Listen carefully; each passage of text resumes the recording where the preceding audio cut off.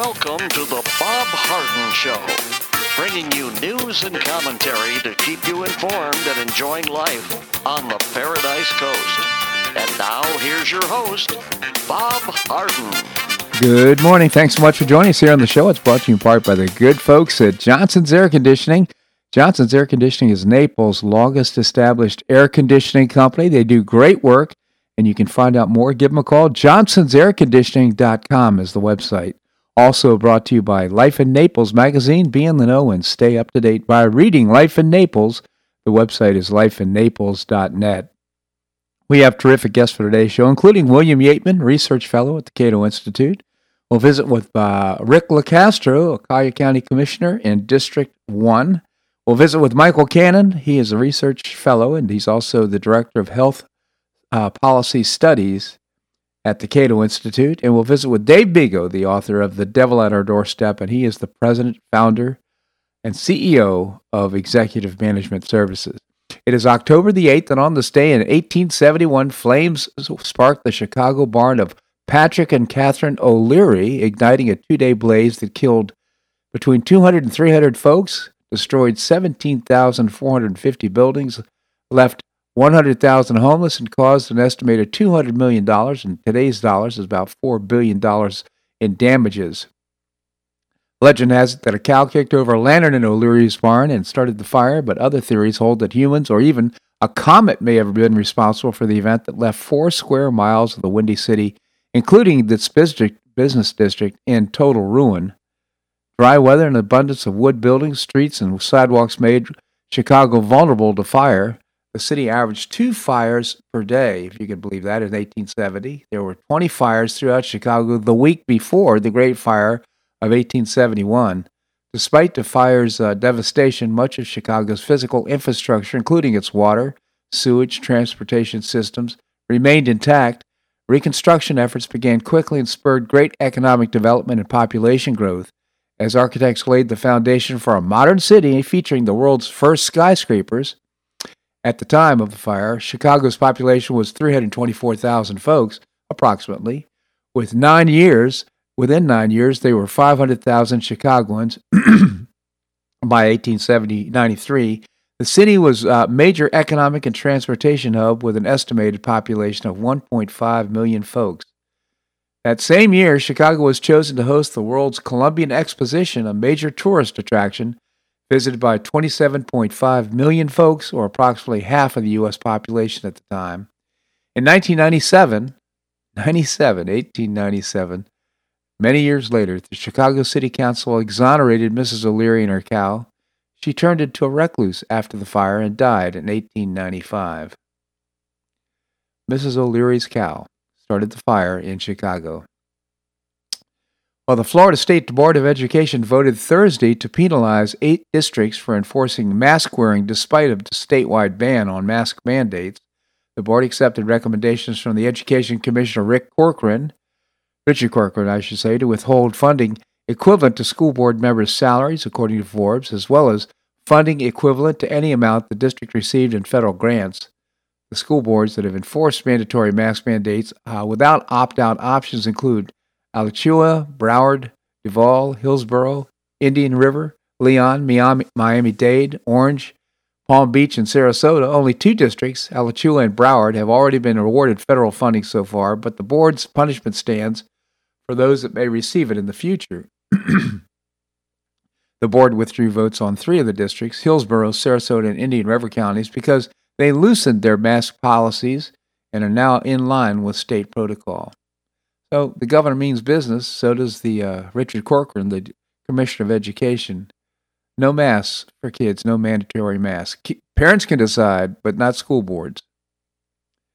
After months of suggesting they wouldn't help Democrats raise the debt ceiling, Mitch McConnell did exactly that on Thursday. I expected it inevitably Mitch might cave, but why did he blink so quickly? It's hard to know exactly why. But the coming Columbus Day recess likely was a factor. The simple bill raised the debt $480 billion. That's almost $500 billion until the next inevitable hike. The debt limit fight will resume in December. That's right, $500 billion for a couple of months. The focus in Washington, focus now in Washington, will now return to the Democrats' various spending plans, which is still high drama. The media, of course, is suggesting the GOP is obstructionist, but if Biden's efforts to bridge the gap between Bernie Sanders' wing and the Joe Manchin wing of his own party is a much bigger stress for him than whatever the GOP obstructionism may create. Good news on the economic front emerged Thursday with jobless claims declining to somewhat reasonable level at 326,000 tally, and polls showing the American plan to celebrate Halloween at pre-pandemic levels despite lingering coronavirus Delta variant cases and new restrictions popping up throughout the country. It appears as though many Americans are attempting to get to live their lives despite constant cultural fear-mongering. Stocks rose in major indexes yesterday, which is good news. And on other noteworthy data, used car sales prices rose to another record with the inventory at an all-time low. The end of the supply chain problems are nowhere in sight. Biden inflation is costing Americans on average $175 a month. That's because of higher grocery prices and gas prices. The number is going to continue to go up, according to economists. And this is a regressive tax. It hurts the poor and helps the people who are just getting by a heck of a lot more than it hurts the rich.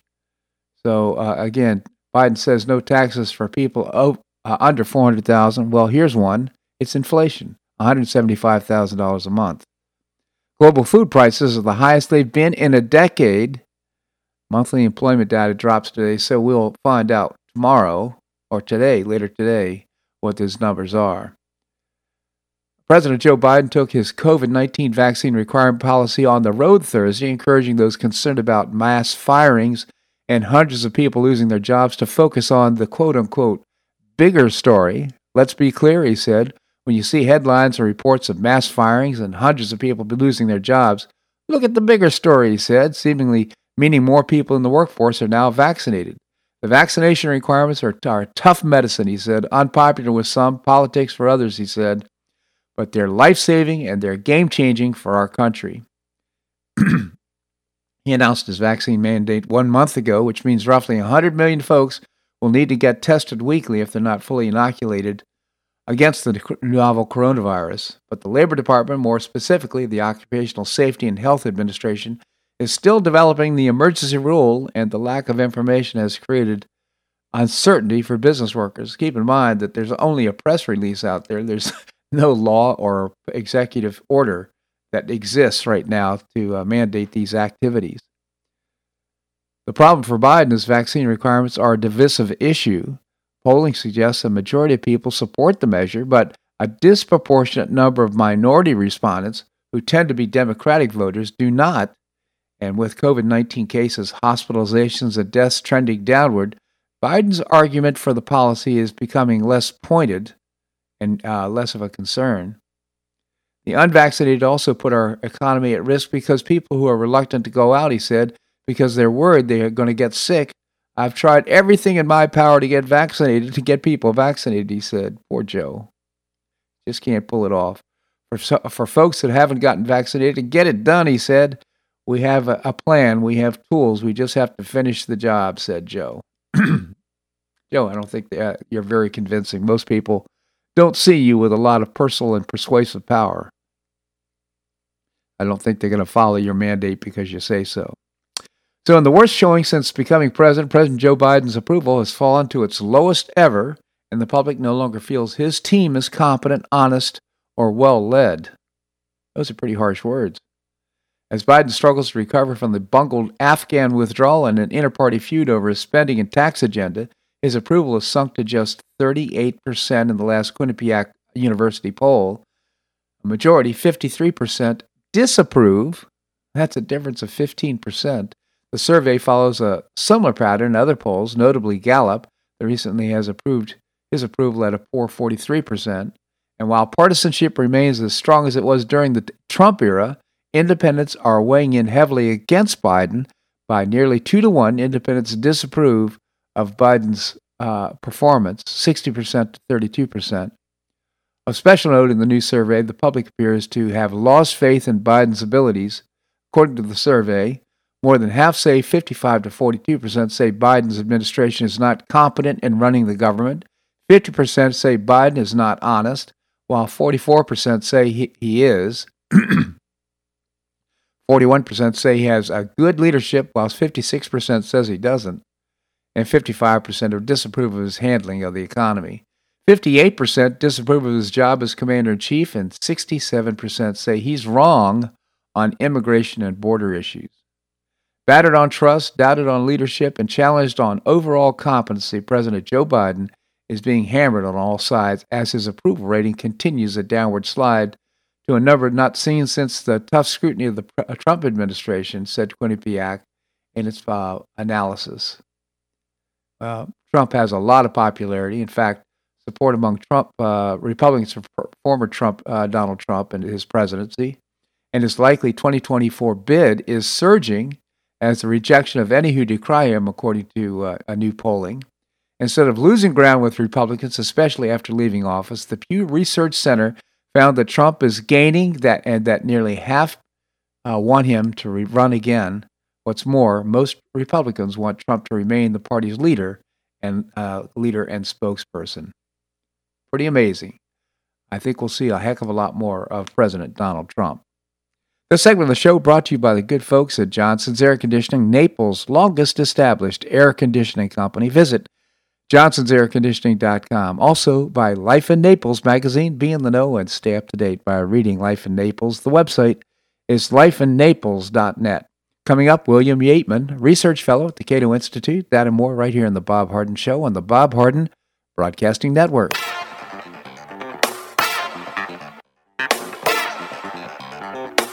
Stay tuned for more of The Bob Harden Show here on the Bob Harden Broadcasting Network.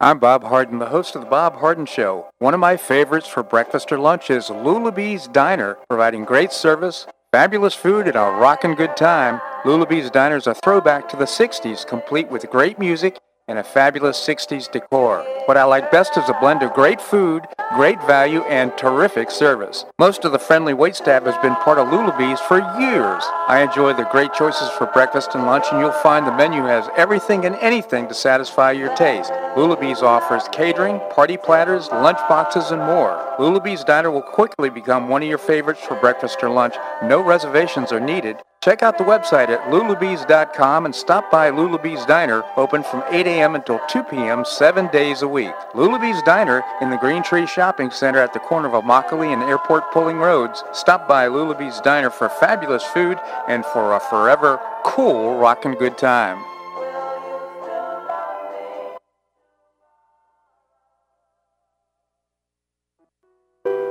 Did you know St. Matthew's House operates the only emergency homeless shelters in Collier County? St. Matthew's House provided more than 500,000 hot meals to those in need last year, and since 2010, 527 men and women have graduated from the St. Matthew's House Justin's Place Addiction Recovery Program. For over 30 years, St. Matthew's House has provided innovative solutions to fight homelessness, hunger, substance abuse, and poverty in Southwest Florida. And you can help St. Matthew's House in this life-transforming work by patronizing the St. Matthew's House thrift stores, Cafe M25, car wash and detailing center, and award-winning catering operations. For more information, visit stmatthewshouse.org. That's stmatthewshouse.org. St. Matthew's House is a 501c3 not-for-profit organization and does not solicit government funding.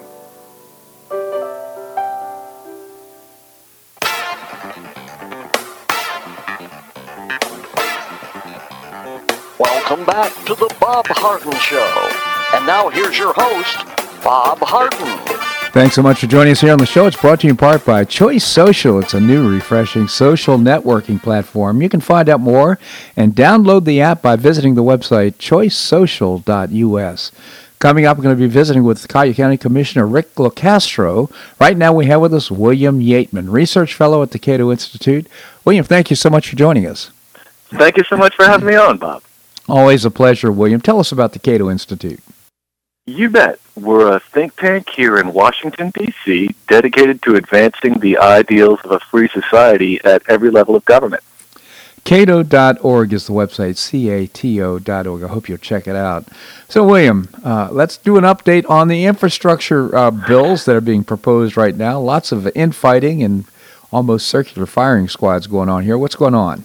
Indeed. I'll set the table as usual. So we've got the 1.2... we got two infrastructure packages, a $1.2 trillion measure given to physical infrastructure. Now, that is bipartisan, and it's already been passed in the Senate. It is supported by moderates. Then we've got the $3.5 trillion human infrastructure plan that is Democrat only, and it includes every progressive wish list imaginable under the sun. So the Dem infighting is primarily over the size of that second package, the $3.5 trillion package. Moderates would prefer a number less than $1.5 trillion and probably closer to zero, and progressives actually came down from $6 trillion to their current $3.5 trillion. And each side, the moderates and the progressives, are effectively holding hostage the other side's infrastructure bill. And we saw that as we spoke last week when House progressives scuttled a vote on the $1.2 trillion measure that is favored by the moderates. This week, not too much to report. The two sides remain far apart. Manchin sent some very mixed signals midweek. On Tuesday, he indicated to reporters that he could go as high as $2.2 trillion on the human infrastructure package. On Wednesday, he backed off that and affirmed that $1.5 trillion is indeed his top line figure, which is, what as high as Manchin is willing to go is assumed to be as high as all moderates are willing to go. So I guess on the flip side of the coin, progressives, the House Progressive Caucus, and Senator Bernie Sanders, and these embody the progressive forces on Capitol Hill. They've doubled down on their $3.5 trillion number. So the two sides remain far apart, and as I say weekly, I remain cautiously optimistic that their mutually exclusive goals will, in essence, negate one another, and the whole of both bills will collapse. And here I should note, this is something that Senator Ron Johnson observes frequently, and it's spot on, which is we already had $700 billion worth of physical infrastructure spending coming down the pike no matter what, independent of all the spending about which I just spoke. We just spent $5.5 trillion as a pandemic response. Why don't we put the brakes on any new spending across the board? So to that end, I am hopeful that this circular firing squad in essence negates both plans. Yeah, no, well said, and I hope Senator Johnson is correct about that. We don't $700 billion, especially considering the financial dilemma we find ourselves in, the fiscal irresponsibility we've been dealing with. We have to get conservative with regard to our spending for sure. Except McConnell sent a message. Just at the point where they're really backed on a corner with this debt ceiling, he bails them out. I think Senator Lindsey Graham said it best. He summarized what you speak of. So 2 days ago, Senator McConnell, we've spoken of this debt ceiling. It was on August 1st, the government flew through the debt ceiling at $28.4 trillion, and that's the amount of money that Congress allows the Treasury to borrow to keep the government running. And the Democrats control all three, the House, the Senate, and the White House. It certainly seemed that the GOP had a very strong argument in saying, hey, look, if Democrats, you control all the levers of government, you want to spend, $3.5 trillion on human infrastructure, you should own this debt ceiling increase, increasing the debt limit. Right. Alas, at the 11th hour, McConnell folded. It's not quite clear what his impetus was. Again, he had drawn a red line up until hours before he caved. Yeah. So reportedly, it was the impetus for his deal was to placate Senators Manchin and Sinema and thereby protect the filibuster. He was reportedly worried that the majority parties, the Democrats, were going to jettison the filibuster carve out an exception of the filibuster for the debt ceiling. I'm not sure. That seems tenuous, given that Manchin hours before had said that absolutely he would not support nixing the filibuster to raise the debt ceiling. So whatever McConnell's real impetus was, I do not know, but it does seem a sudden and abrupt and unfortunate about face. It did nothing for his own popularity among conservatives. I could say that for sure. Because this is just the exact type of behavior you've seen in the past that placates the Democrats and allows the continuous spending. And, we'll see. So before I let you go, though, I would like your comments on Merrick Garland making a declaration and sending a warning, shot across the bow, if you will, to parents for getting agitated with regard to their school boards. I mean, to call them potential domestic terrorists is unconscionable. I just can't imagine how this can happen. I just appreciate your comments. Indeed, and I don't believe that the Garland memo actually labeled the parents domestic terrorists, but they were responding to a petition from the National School Boards Association that had indeed labeled parents across the country as potentially domestic terrorists for such crimes as yelling and sending threatening letters. So yes, I find this to be a troubling exercise of federal resources, federal law enforcement resources. I mean, I read the other day that homicides are up 30% across the country, and to be sure that like these school board issues are local matters, but surely the FBI has bigger fish to fry than school board meetings. Let's hope so. And, of course, he's got his own conflict of interest with his son-in-law running a company that publishes materials about critical race theory. So I didn't know that. Yeah, absolutely. And that's such a clear conflict of interest, and it's actually spelled out in the Department of Justice manual. He should actually resign, in my opinion. Rules for thee, but not for me. Exactly. Seems to be a progressive mantra. William Yeatman, again, research fellow at the Cato Institute. I encourage you to visit the website, cato.org, cato.org. Thank you so much for joining us here on the show, William. Thank you so much for having me on, Bob. My pleasure indeed.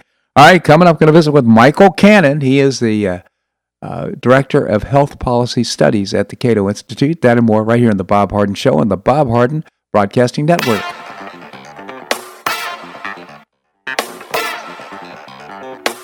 Stay tuned for more of The Bob Harden Show, here on the Bob Harden Broadcasting Network.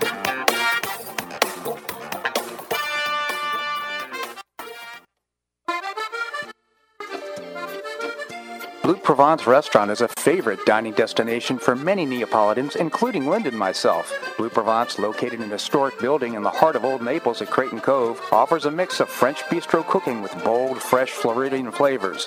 Experience award-winning cuisine at Blue Provence and enjoy one of Florida's most extensive, eclectic, and fun wine cellars. Dining your choice of the popular Eden Bar, the intimate Courtyard Garden, or the beautiful Provencal Caribbean Dining Room. Enjoy a wonderful and memorable evening in a casual and relaxed atmosphere that includes a taste of Provencal hospitality. Blue Provence is open 7 days a week, all year round. Visit BlueProvenceNaples.com for reservations, everyday specials, and coming events. That's BlueProvenceNaples.com or call 261-8239. That's 261-8239. Blue Provence French Restaurant in the heart of Old Naples.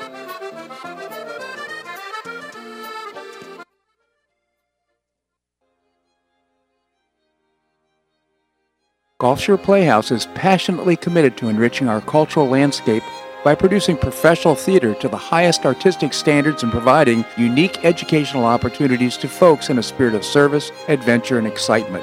Over the past 15 years, the Playhouse has expanded immensely, outgrowing its current facilities. With dreams of expanding even further in order to better serve the community, broaden the economic impact, and strengthen the cultural fabric of our region, it's time to build and move into a new home. A 44,000 square foot state-of-the-art convention center will be built on 3 acres at the corner of 1st Avenue South and Goodlet Frank Road, allowing Gulf Shore Playhouse to achieve those dreams. To find out more about Gulf Shore Playhouse, this state-of-the-art performing arts center, and about the season's exciting productions, visit GulfShorePlayhouse.org. That's GulfShorePlayhouse.org. We'll see you at the show.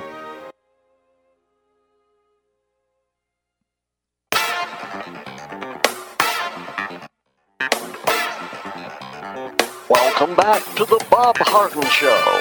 And now here's your host, Bob Harden. Thanks so much for joining us here on the show. It's brought to you in part by the Foundation for Government Accountability. I proudly serve on their board.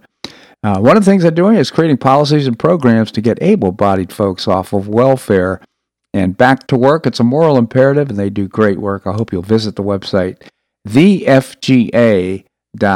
Coming up, we're going to visit with Rick Locastro. He is the Collier County Commissioner in District 1.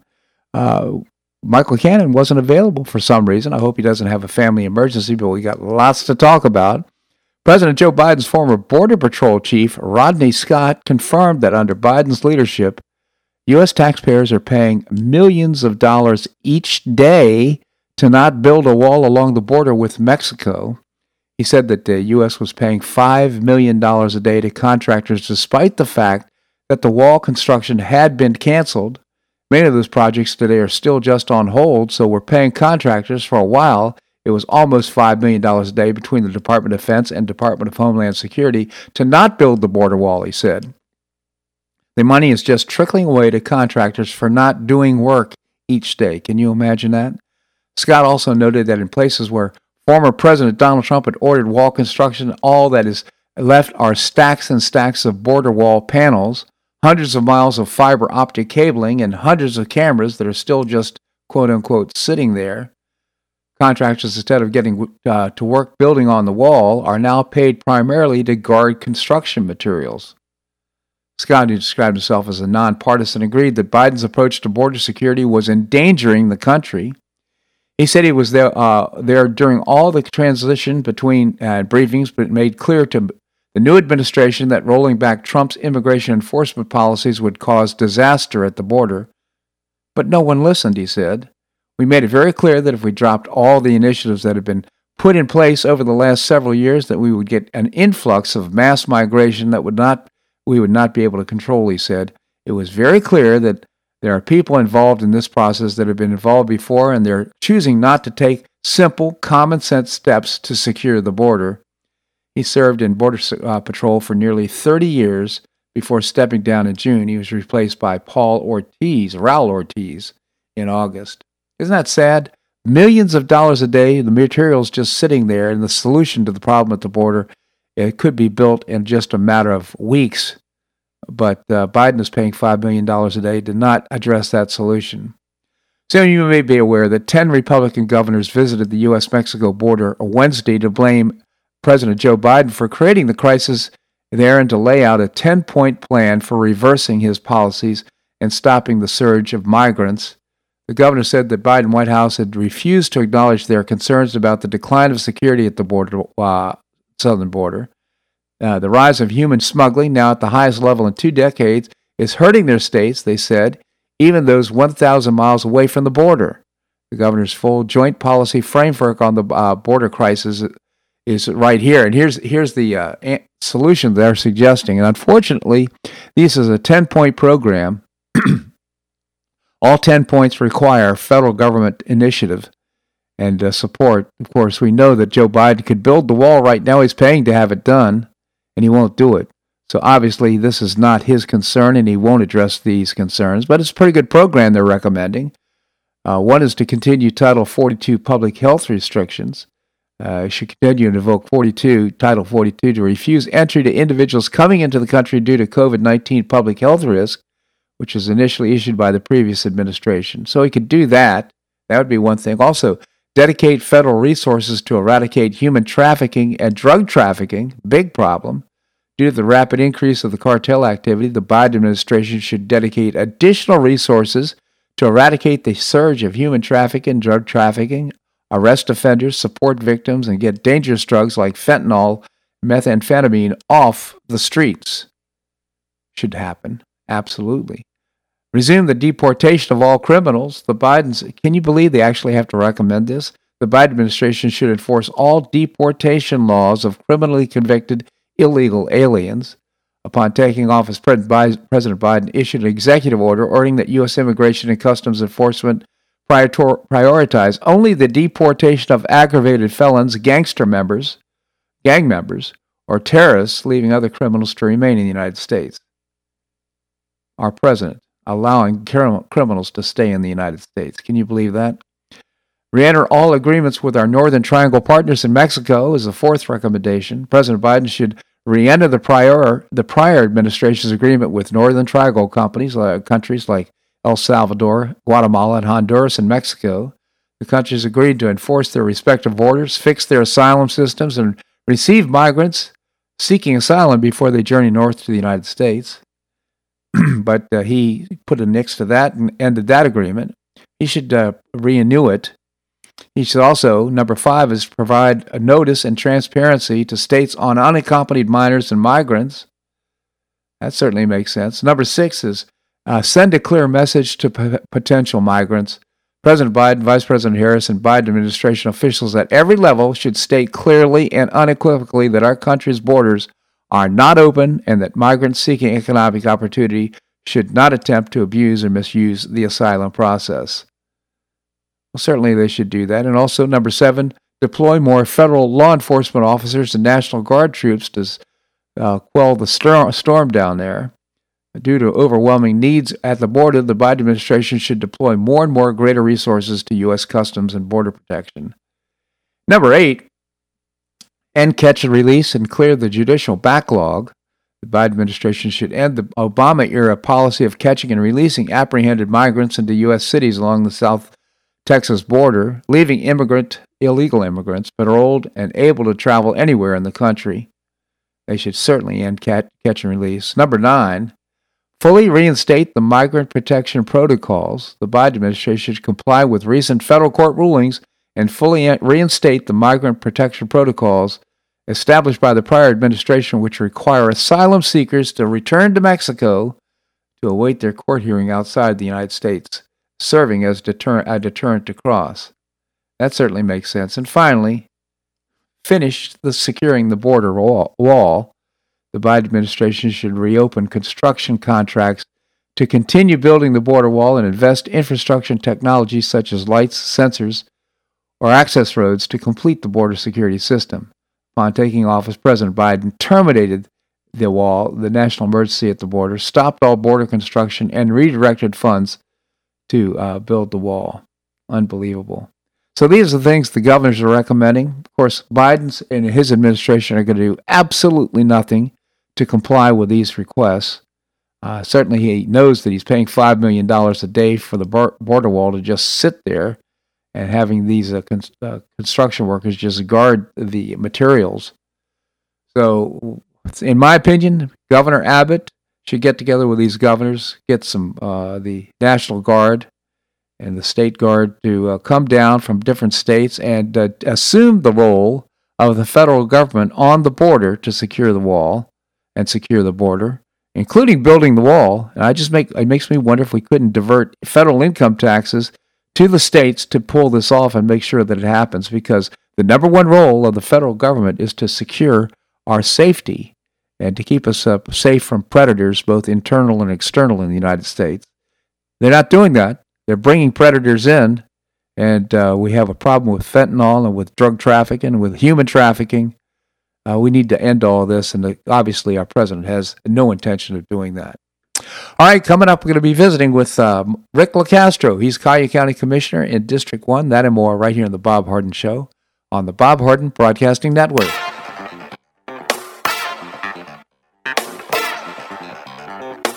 Stay tuned for more of The Bob Harden Show here on the Bob Harden Broadcasting Network.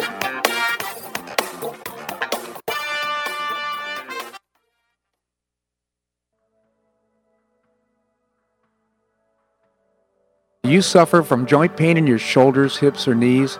I was suffering from debilitating pain in my knees. On a referral, I saw Dr. George Markovich with the Institute for Orthopedic Surgery and Sports Medicine. He successfully treated my symptoms and pain for several months. Finally, having exhausted all alternatives for pain management, Dr. Markovich and I agreed that surgery was my best alternative. Dr. Markovich replaced both of my knees in 2006, and I now have full range of motion in both knees, and I have no pain. I now play golf and exercise free of debilitating pain in my knees. Don't suffer needlessly with joint pain. Call orthopedic surgeon Dr. George Markovich with the Institute for Orthopedic Surgery and Sports Medicine at 482-5399. That's 482-5399. He did a great job for me, and he'll help you too.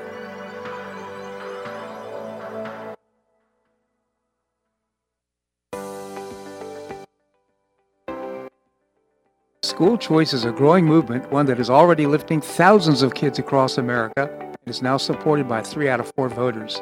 The Optima Foundation, a 501c3 nonprofit, was founded to support the establishment and expansion of superior schools of choice.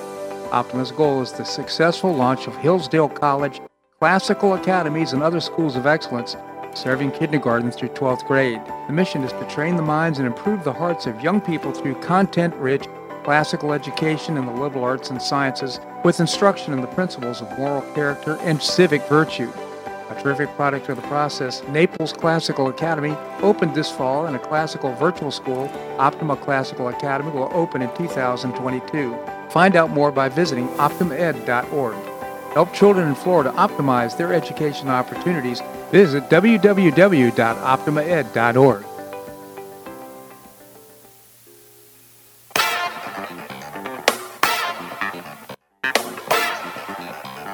Welcome back to the Bob Harden Show.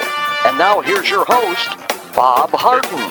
Thanks so much for joining us here on the show. It's brought to you in part by Gulf Shore Playhouse. I proudly served as the board chairman for the first 15 years and now building a 43,000 square foot performing arts center in downtown Naples. You can find out more and get tickets, by the way, for the new season by visiting the website gulfshoreplayhouse.org. Coming up, we're going to be visiting with Dave Bego, the author of The Devil at Our Doorstep. Right now we have with us Rick Locastro. He is our Collier County Commissioner in District 1. Rick, thank you so much for joining us. Thanks for having me on again, Bob. Good morning. Always a pleasure, Rick. And last time we talked, we were talking about the Army Corps of Engineers doing a study here in Collier County, really to the tune of billions of dollars, as I understood it at the time. But apparently it's been supported. And I think that was an area that what you wanted. Maybe you could flesh that out for us and tell us about it. Absolutely. Well, you always have the hot topics on your show. So since we last spoke a couple of weeks ago, all 5 county commissioners voted unanimously to continue with the study and really to let it finish.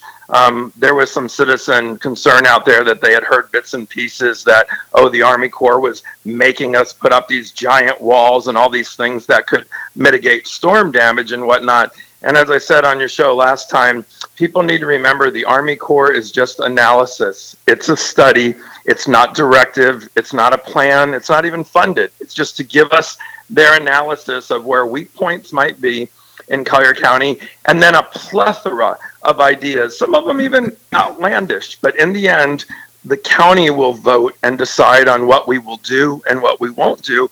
And even in a report like that, where there's some pretty aggressive type of suggestions or just analysis, buried in that report, there's also really great things that we want to know. So all we voted unanimously to do is let them finish their report. Let's not end it prematurely, and let's get the report. And I think we expect it in about a month or so, if the last time I heard. Wow, that's pretty good turnaround. That's great. So thank you for the feedback. And just on a different topic, people are right now struggling with inflation. In fact, the latest report shows from economists that goods and services are costing about $175 a month more per family for things like food and gas. How's that affecting the Collier County government and the citizens itself? Well, it's affecting us in many ways. I work very closely as a retired Air Force veteran of 24 years. I work very closely with different veterans organizations, Wounded Warriors of Collier County, even St. Matthew's House and many others. They're really stretched because their donations in some cases are less as people are financially strapped. Maybe they're not contributing as much, but the need is really exponential. And just last week, we had to deal with some homeless families that were on several fields, chunks of land down US 41, and it's not illegal to be homeless. And it's easy to just say, call the sheriff and kick those people off the property, but they're going to go somewhere else. And so we helped quite a few of those people. St. Matthew's House was very helpful. The Hunger and Homeless Coalition was extremely helpful. We got those people who who welcomed the help. And it's not a matter of just kicking them off the property and then finding out that they've gone down the road and around the corner. But we're seeing a lot of our not-for-profits really stretched by people who have never reached out before for help because they've lost their jobs or a plethora of things that either COVID or just inflation has affected. And, that's stretching and stressing our community. Oh, thanks for saying that. I would like to recommend to our listeners St. Matthew's House, especially for the great work that they do. Thanksgiving is coming up, of course, and making contributions to support the Thanksgiving meals, but also the homeless programs, the addiction programs. They just do a great job and take no government funding. So what they do is they don't just take people in and give them a place to live. They get them back on their feet. They work with them, give them a plan, and help them get back on their feet. So thank you for bringing that up. Well, one thing I say, too, is if you're financially stressed, your time is really the most valuable thing. So people that want to help, but maybe they can't help financially, all these organizations can really use volunteers. Some of their volunteer base that's quite elderly, that were affected by COVID, or they just are worried about COVID, so they don't want to be out and about. So when these organizations need help now more than ever, financial and volunteer, some of them are struggling to find that. So, if citizens out there want to help, it's not a matter of just writing a check. I mean, the financial help is needed as well, but even just to give a few hours a day and hand out food on the line or work behind a counter somewhere or a warehouse. I know any of those organizations. Pick one and reach out, and they won't turn you away, especially now. All right, stmatthewshouse.org is the website, stmatthewshouse.org. So, Rick, how's the sports complex doing? Well, I tell you, people ask me all the time, they say, would you have voted for the sports complex? And the voting to build the sports complex predates me. So I always say, listen, that's an irrelevant question. The sports complex is built, and now our job is to make it successful. But it's struggling. It's a large facility, upwards in $150 million to build it, tons of fields and whatnot. And not that it would ever be a cash cow. It's not supposed to be a profit generator like any park. It's a community asset. Right. But when you have something that large, the care and feeding of it is extremely expensive. And I open up every town hall meeting saying this, Bob. I say, how many of you know that the county built $150 million plus sports complex called Paradise Coast, just right in City Gate, close to Golden Gate. And of course, every hand goes up. And then I tell everybody, put your hands down, and I say you're all wrong. And then they're flabbergasted. And what I say is, the county didn't build that sports park, you did. And taxpayers knowing where their money is going, how it's being spent, having a conversation with their elected officials before they vote on something, and to have their voices heard, and to also understand, there's people that said, oh, the sports complex is great, but we're not printing money in the basement of the county building. It's not monopoly money. And $150 million for anything should be something that we make sure has a great plan, a great payback to the community. It doesn't necessarily need to, be profit generating. Did COVID affect the sports complex? Absolutely. But even before COVID, it was struggling. Watching high school kids play on those fields is great. But you have to remember they're, in most cases, not paying to play out there, and we wouldn't want them to pay, but you have to have some things out there that do generate a little bit of revenue to offset the cost. Right now, we've put out for bid, a rebid, a new contractor. The current contractor that was secured has not met what was required in their contract, so we're looking for either them to be much more aggressive or also for some new contractors to come in. So my understanding is it's currently out for bid now. We expect 3, 4, 5, a half a dozen different contractors to come in, maybe with some new ideas, maybe with more networking across the country. So we're not just supporting local schools to use these fields, which is great, but the whole plan for the sports complex is that it was going to draw a lot of different things to Southwest Florida, right. And it has yet to do that. Well, my question would be is certainly there's compensation for the use of the facilities. That's one form of compensation, but the other is the tourism that it could generate. For example, I understand that the lacrosse championships or high school championships are played there, if I'm not mistaken, or have been played there. In other words, attracting major events that could bring families down or staying in hotels and those types. Is that a form of compensation that you look at? Well, no question about it. I mean, there's residual money that if there's anything at any event, when the Tampa Bay Buccaneers play, all of Tampa, makes money. But we really haven't had all that many events. And when you have a local high school come and have a lacrosse tournament or a soccer tournament, their parents stay at home. So it's not like we're attracting people from Orlando. I'm not saying we haven't, but I don't believe in the numbers that we had hoped. We have a football stadium that was supposed to also act as a location for concerts. And although on 4th of July, Ben Allen played to a decent sized crowd, that was sort of a onesie-twosie. And so as we get maybe on the other side of COVID, people start coming out more. So, we've got to come up. We need the contractor to come up with a much more aggressive plan. And in all honesty, Bob, maybe just work a little bit harder and be more creative so that we can balance the operation and maintenance. I can tell you from my Air Force days of running big military bases and having budgets way bigger than Collier County, building the sports complex actually isn't your biggest cost. It's over the next 50 years, the operation of maintenance and cutting the grass, paying the staff, changing the light bulbs. And that has to be something that every year is in the Collier County budget. And it's a big number. So it's great for people to enjoy the sports complex, but they also have to realize they're paying for it. And we need the right type of use to at least balance the expenses a bit. And that balance has been off by quite a bit since, we cut the ribbon. Yeah. Hey, Rick, I really appreciate you sharing this information. With so much more to talk about, we're out of time to talk about it, though, unfortunately. I hope you'll consider coming back sometime so we can extend Always. Thanks, Bob. Appreciate what you do for the community, and I appreciate you having me on. Thank you so much, Rick. All right, coming up, we're going to be visiting with Dave Bego. Dave is the author of The Devil at Our Doorstep. He wrote the book because he was assaulted by union bosses over the course of 2.5 years. SEIU union bosses wanted him to sign a neutrality agreement. He refused, said, if you want to unionize our shop, you're going to have to do it through secret ballot. They refused, and the dirty tricks and the onslaught began. So we're going to visit with Dave. That and more right here in The Bob Harden Show on the Bob Harden Broadcasting Network.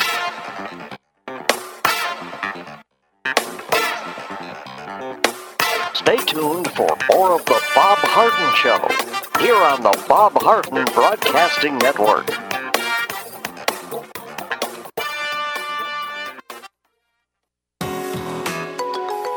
The dining scene in Naples is among the nation's finest. Get a first-hand experience with Naples Culinary Walks. Join a guided food walk with a terrific guide in a small group through elegant Naples neighborhoods known for destination restaurants.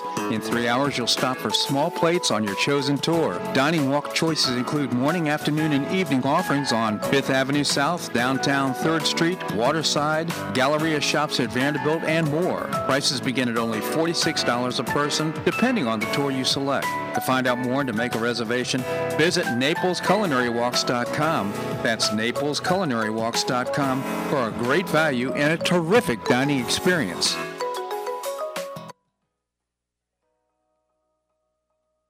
Do you have an extra auto you'd like to donate to charity? Maximize your tax deduction, support your favorite charity, and help a local child in need by calling Naples Auto Donation Center. Naples Auto Donation Center is a not-for-profit licensed car dealer. Just call NADC at 692-9840 and they'll take it from there. You get a properly documented tax deduction for whatever the vehicle actually sells for. Your designated beneficiary charity gets half the profit after fix-up costs, and the net revenue generated by NADC goes to Friends of Foster Children to provide tutoring and other enrichment activities for foster children the government doesn't provide. And NADC is also one of the few places in Collier County that sells inexpensive cars that actually run to folks who would otherwise not be able to afford one. It's a real win-win. Call Naples Auto Donation Center at 692-9840 or visit the website nadckids.com. You'll be glad you did.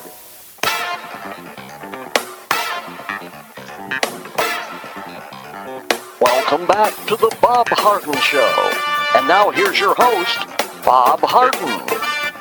Thanks so much for joining us here on the show. We're providing you news and commentary rooted in a commitment to individual liberty, personal responsibility, limited government, and the rule of law. We have with us Dave Bego. As I mentioned before the break, he's the author of a terrific read. You really got to read it. You just can't make this stuff up. It's called The Devil at Our Doorstep, about the travails of dealing with SEIU union bosses over the course of 2.5 years, and their dirty tricks. Dave's business, Executive Management Services, is doing business in over 30 states with over 6,000 employees. They wanted to unionize them. He said you have to do it through secret ballot, and he said, and they said nope. I don't know why they didn't want to take the risk of having a secret ballot, but Dave prevailed and wrote a book about it, The Devil at Our Doorstep. Dave, thank you so much for joining us. Thanks, Bob, and thanks for the commentary. I hope people will read it. I've got more and more people that have read it and said that it's amazing that what's going on in this country is really explained in my book and today, because the unions control the country today. And, a lot of people haven't bought my book because the media won't talk about it because the unions control the media. Well, that's right, and they control the school systems. And I mean, you just think about the impact that unions have across the country. It's just unbelievable. And as you and I have talked about so many times, there's some good unions that do good work for their people and provide some value. Several, like SEU, provide no value. They just take the money, they skim it off the top and send it off to the Democrat Party, and it's kind of a circular process of funding the Democrats and continuing their agenda. Well, that's exactly right, and they control the Democratic Party and them and the left, and they're the ones that are causing all these things going on across this country and trying to bring us down and turn us into a socialist communist country. Yeah. And I thought you'd get a kick out of this, and your audience might too, but a friend of mine, he sent me an article, and it kind of takes you back to what the left used to be like and that.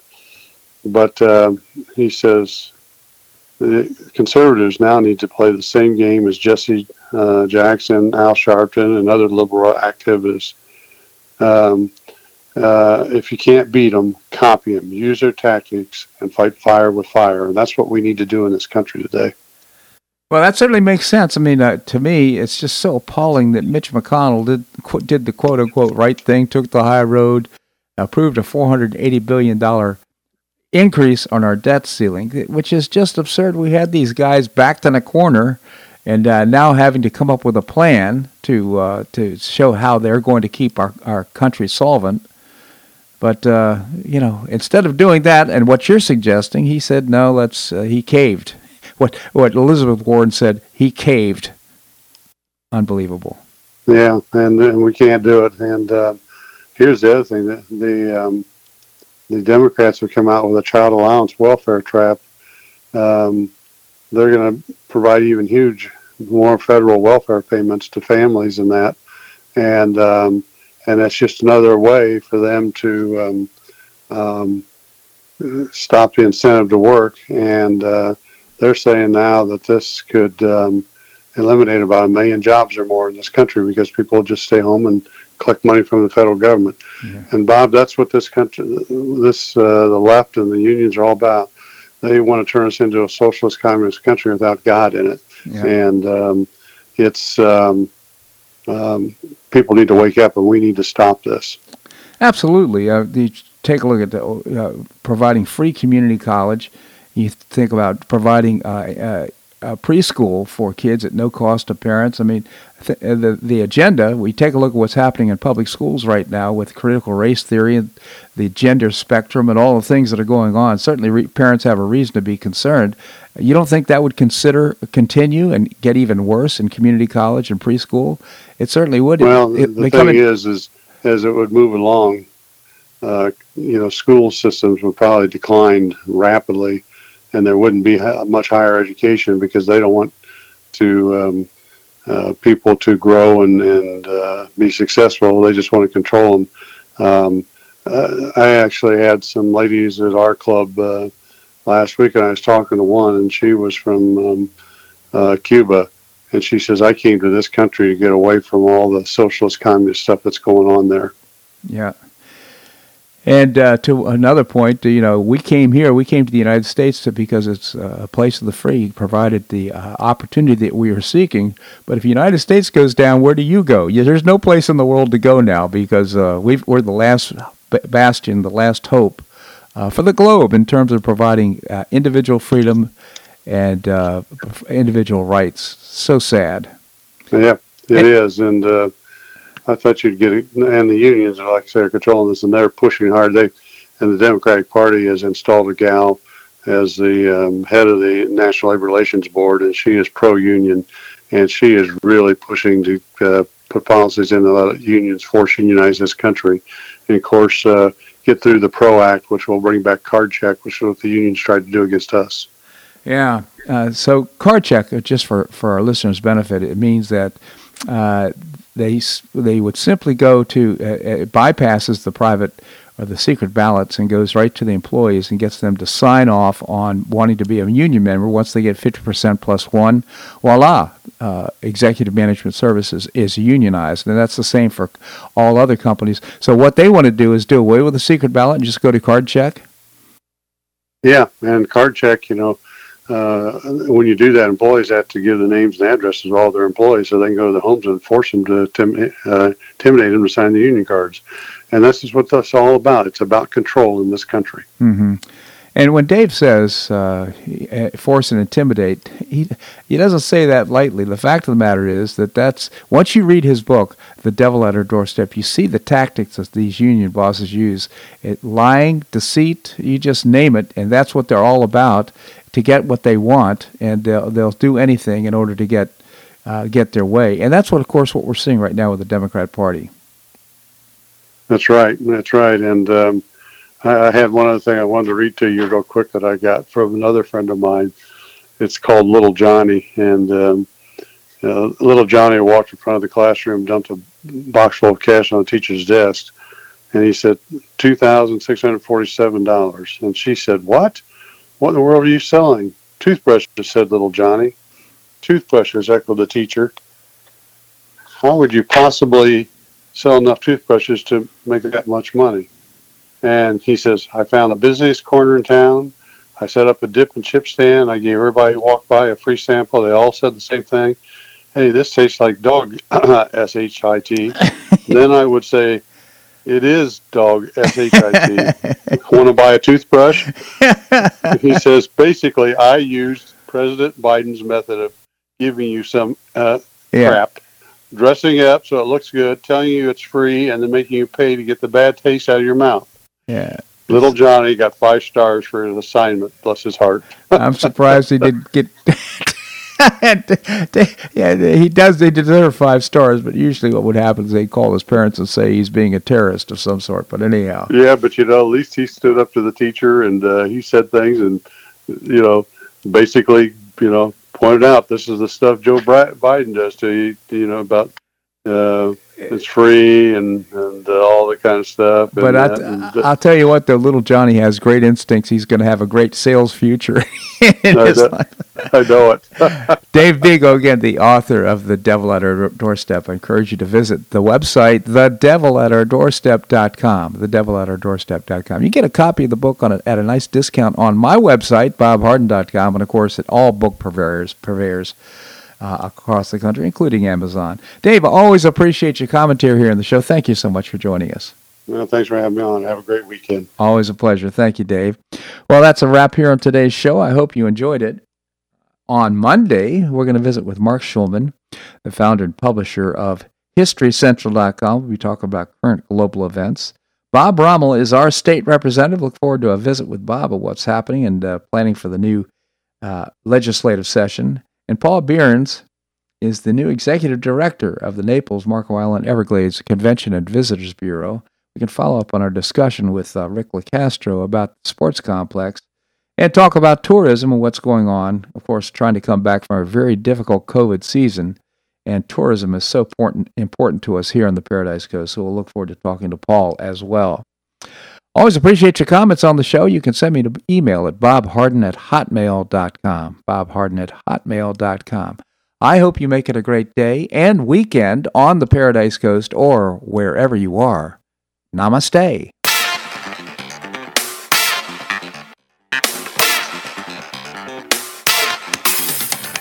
Thanks so much for listening to the Bob Harden Show on the Bob Harden Broadcasting Network.